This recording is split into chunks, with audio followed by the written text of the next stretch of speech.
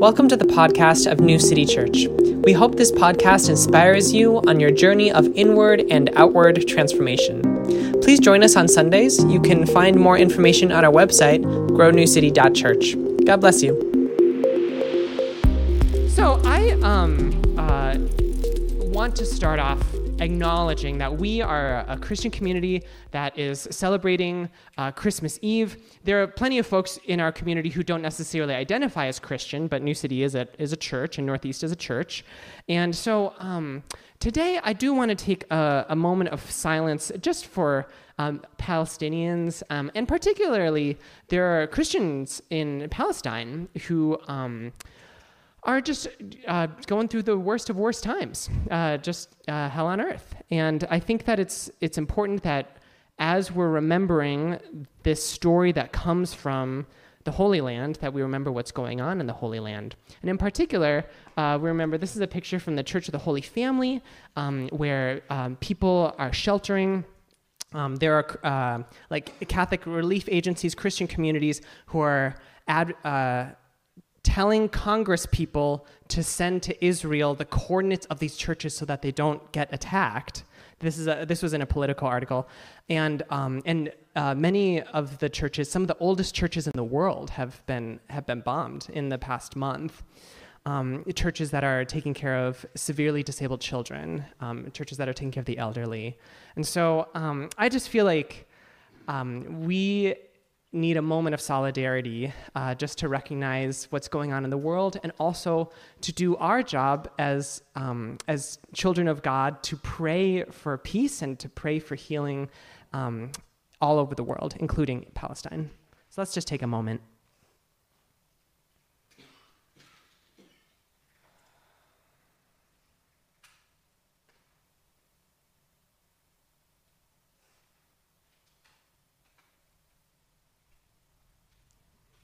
Yeah, so we breathe in peace for ourselves, and we breathe out God's peace to the world.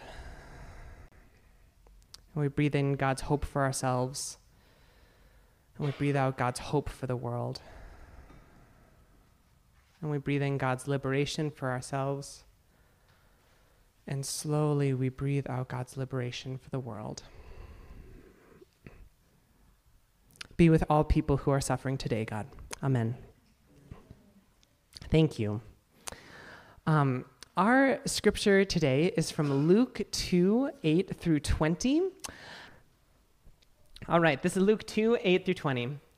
Nearby shepherds were living in the fields, guarding their sheep at night. And you know shepherds were like the outcasts of society, right? Like we don't need to review that. Do y'all know that? So our shepherds were like the people who were like Uber drivers at 3 a.m. Like shepherds are like the people who are like working the late shift. Shepherds are like factory workers. Shepherds are kind of rumored to be smelly because they work with sheep. Like shepherds were a very ignored labor group. Nearby shepherds were living in the fields, guarding their sheep at night. The Lord's angel stood before them. The Lord's glory shone around them, and they were terrified. The angel said, "Don't be afraid. Look, I bring good news to you, wonderful, joyous news for all people. Your Savior is born today in David's city. He is Christ the Lord. This is a sign for you. You will find a newborn baby wrapped snugly and lying in a manger." Suddenly, a great assembly of the heavenly forces was with the angel, praising God. They said, "Glory to God in heaven, and on earth peace among those whom God favors." When the angels returned to heaven, the shepherds said to each other, "Let's go right now to Bethlehem and see what's happened. Let's confirm what the Lord has revealed to us." They went quickly and found Mary and Joseph and the baby lying in the manger. When they saw this, they reported what they had been told about this child. Everyone who heard it was amazed at what the shepherds told them. Mary committed these things to memory and considered them carefully. The shepherds returned home, glorifying and praising God for all they had heard and seen. Everything happened just as they had been told. Wow. We are right nearing the end of our sermon series, Pray for Real, which is all about praying and different ways, different postures of prayer, different attitudes of prayer that we can have to God. We could talk about like prayers that's just like, wow, God, wow. Heavenly forces, whoa, wow. We talked about prayers that's like, oh, I'm sorry.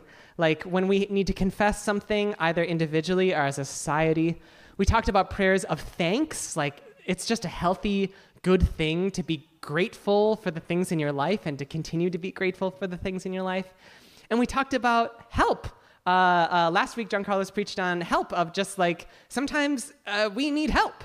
And I think that Advent is the time when we stoke the longing for the world that is yet to come. When we stoke the help, when we say like, I know that this can't be it. That's the season of Advent, and we ask God for help to create it. One of the times that I felt like I was just in heaven on earth was a couple years ago. I hiked in Glacier National Park. Have any been to Glacier? Okay, hello. It's like, I can't believe that God is so amazing. Like, I can't believe the endless creativity of our Creator. So I was like hiking through, and for those of you who have been to Glacier, you remember the experiences. Like everyone's like, okay, there's bears everywhere. Don't feed the bears. If you see a bear, don't mess with the bear. Like seeing a bear is your cue to get out of there. But otherwise, enjoy this beautiful place.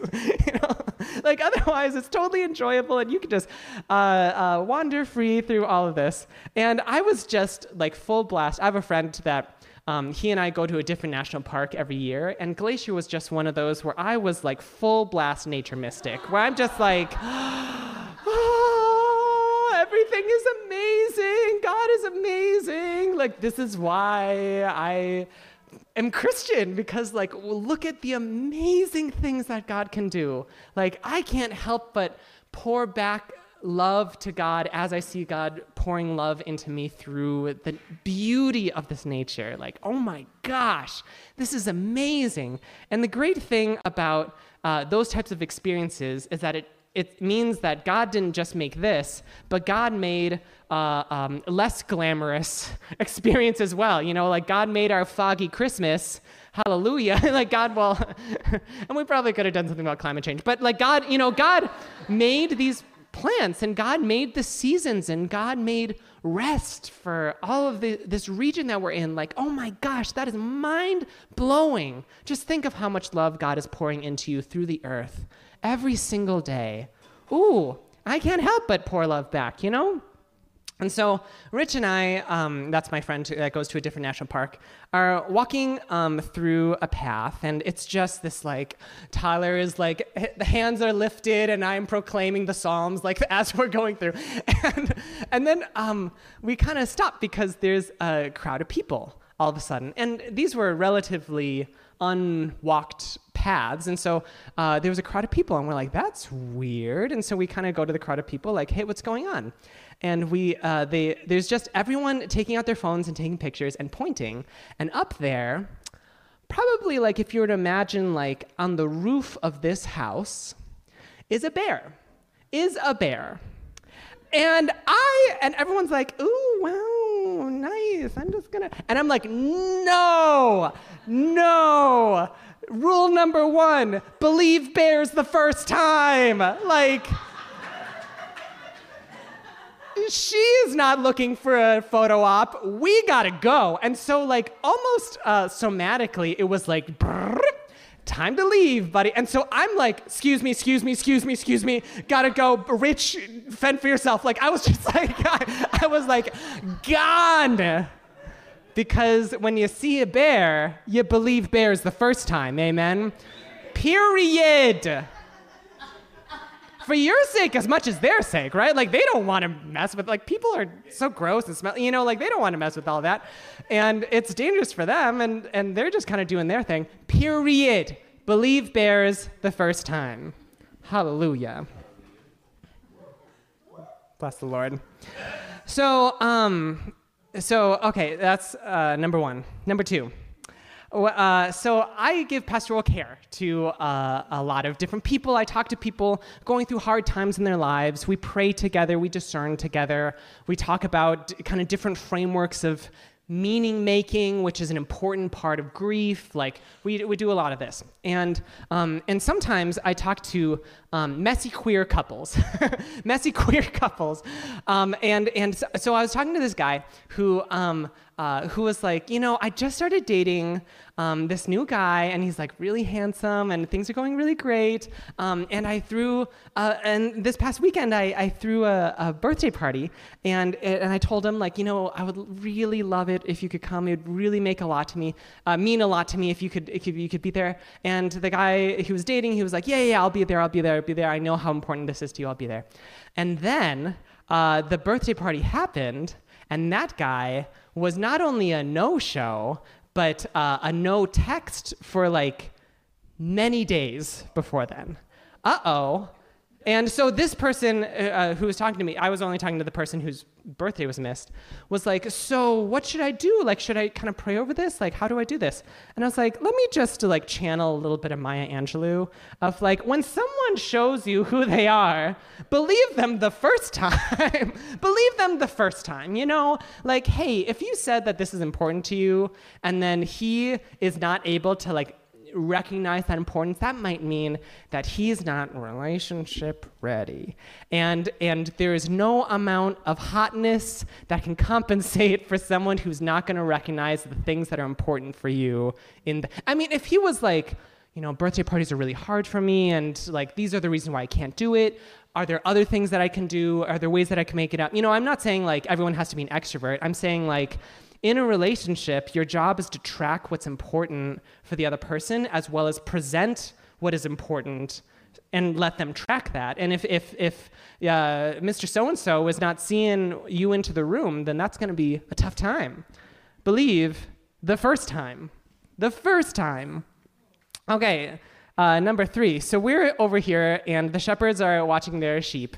And it's like exactly how you imagine it to be. There are sheep out in the field, and shepherds, like I said, are kind of like a despised or stigmatized people group, where it's just like, oh, no parent wants their kid to like go to college and then become a shepherd, like it's like, oh, shepherds, that's not really a respected thing. It's seen as necessary, but it's not like aspirational, and a lot of times the people who are shepherds are people who like having a hard time socializing, and so like this is kind of like a solo kind of job. There's a lot of stigma attached to it.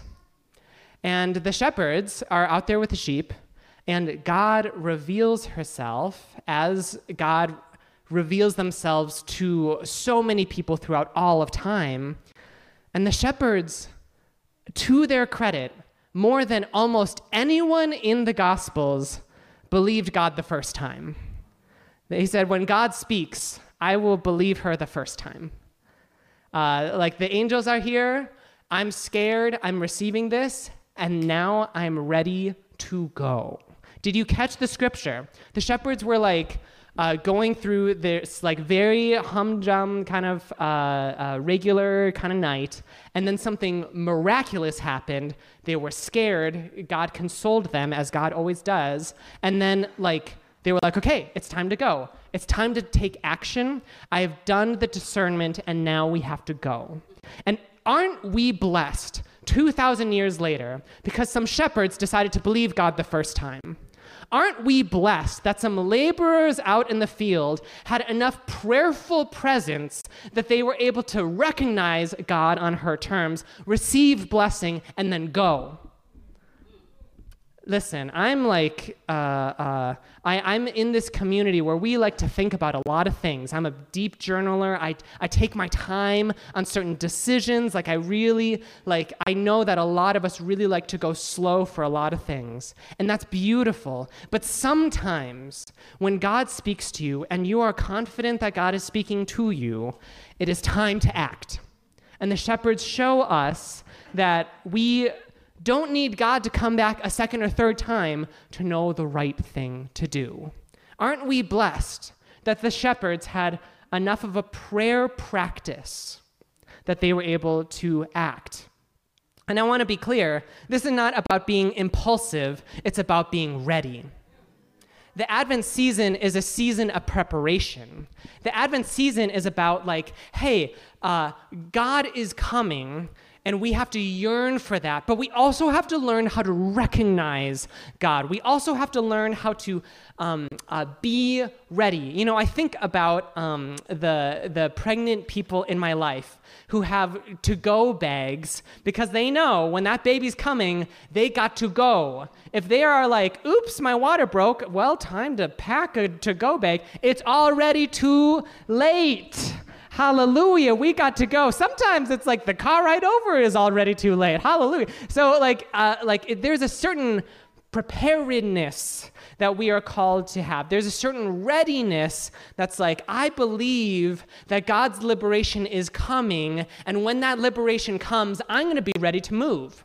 I'm going to step out when God is calling in, and I'm not going to wait for God to come back a second or third time. That's the readiness posture of Advent. It's not about being impulsive, it's about being ready. I know, because I can be a little impulsive sometimes, and sometimes, like, I'll get so, any 7s out there, any Enneagram 7s out there? No, okay, just me. They were like, what time was this? Oh yeah, okay, we got one. Enneagram 7. Oh, that was today. So, like, sometimes I get ideas that I'm so excited about. That's like, it's like there's like a fire in my gut that's like, we have to do this idea right now. And I get like really, really excited about starting new things. And God is like, okay, it's not about being impulsive. It's about being ready. It's not just about like the shiny new thing. It's about a gleaming star over the manger. You know, like this is about recognizing what is right. And we have tools, we have frameworks, we have instruments in our tradition that help us to discern. And so, like, in that little moment, we already see some internal questions, or we can imagine some internal questions being asked in the shepherds' heads. Like, does this align with what spiritual ancestors say God is like via the Bible? And so, like, sometimes people are like, I don't know if God is asking me to do this or if it's something else. And that's part of the reason why we read the Bible, because we have, like, thousands of years of documentation of people being like, hey, if you are perceiving something and it has to do with, like, liberation or love or peace or joy or community or solidarity, like, those are generally the signs that this is, like, a God-endorsed thing. And sometimes folks will have, like, visions of what God is telling them to do that doesn't result in love or joy or justice. And we can say, like, well, we have a tool to tell us that that's maybe something else, but not God, right? And we can ask ourselves questions like, are there other practitioners in the lineage, sometimes we call that tradition, that agree or who agree? And so sometimes we can ask ourselves, like, we're Methodists. Like, Methodists are the people who, like, support things like abolition, and they're people who advocated for children labor rights, and, you know, like, we're in a liberation theological strain that it particularly cares about certain aspects of liberation. There was also some Methodists who were pretty shady over history. I'm not going to be real. But, like, it's kind of, like, those are, like, the uncles that's like, I see that you're part of my family. I'm not going to listen to your advice. So that's, like, you know, hallelujah. And that's informed by the Bible. Hallelujah. Liberation practitioners. Also just questions of, like, does this make sense?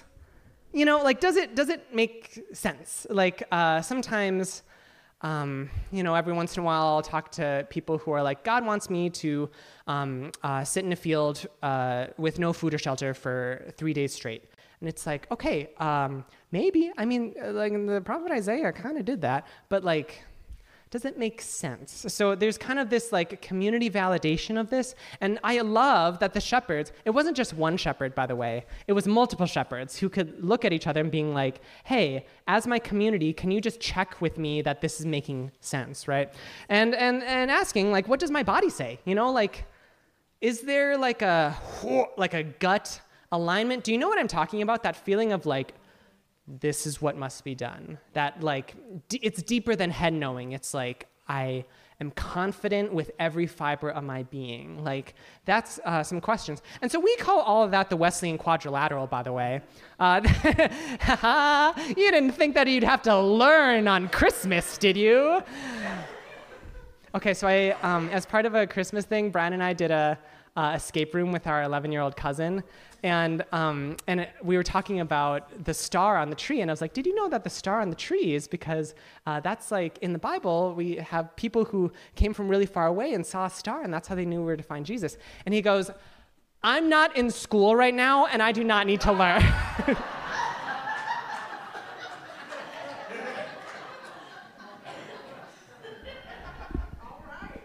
You know, when I was in seminary, I was like, one day, an 11-year-old is going to just put his hand in front of my face and say, I don't want to learn about the most important story in the history of history. Okay, good. Good. I'm receiving the feedback. Thank you for the notes. Okay. And so you see, you know, like, here's what the text tells us. The Lord's angel stood before them, the Lord's glory shone around them, and they were terrified. The angel said, don't be afraid. This feels like a key moment because, like, in my experience of prayer, as well as continually through our tradition and Bible, like, God is the God who is like, don't let your fear make the decision for you.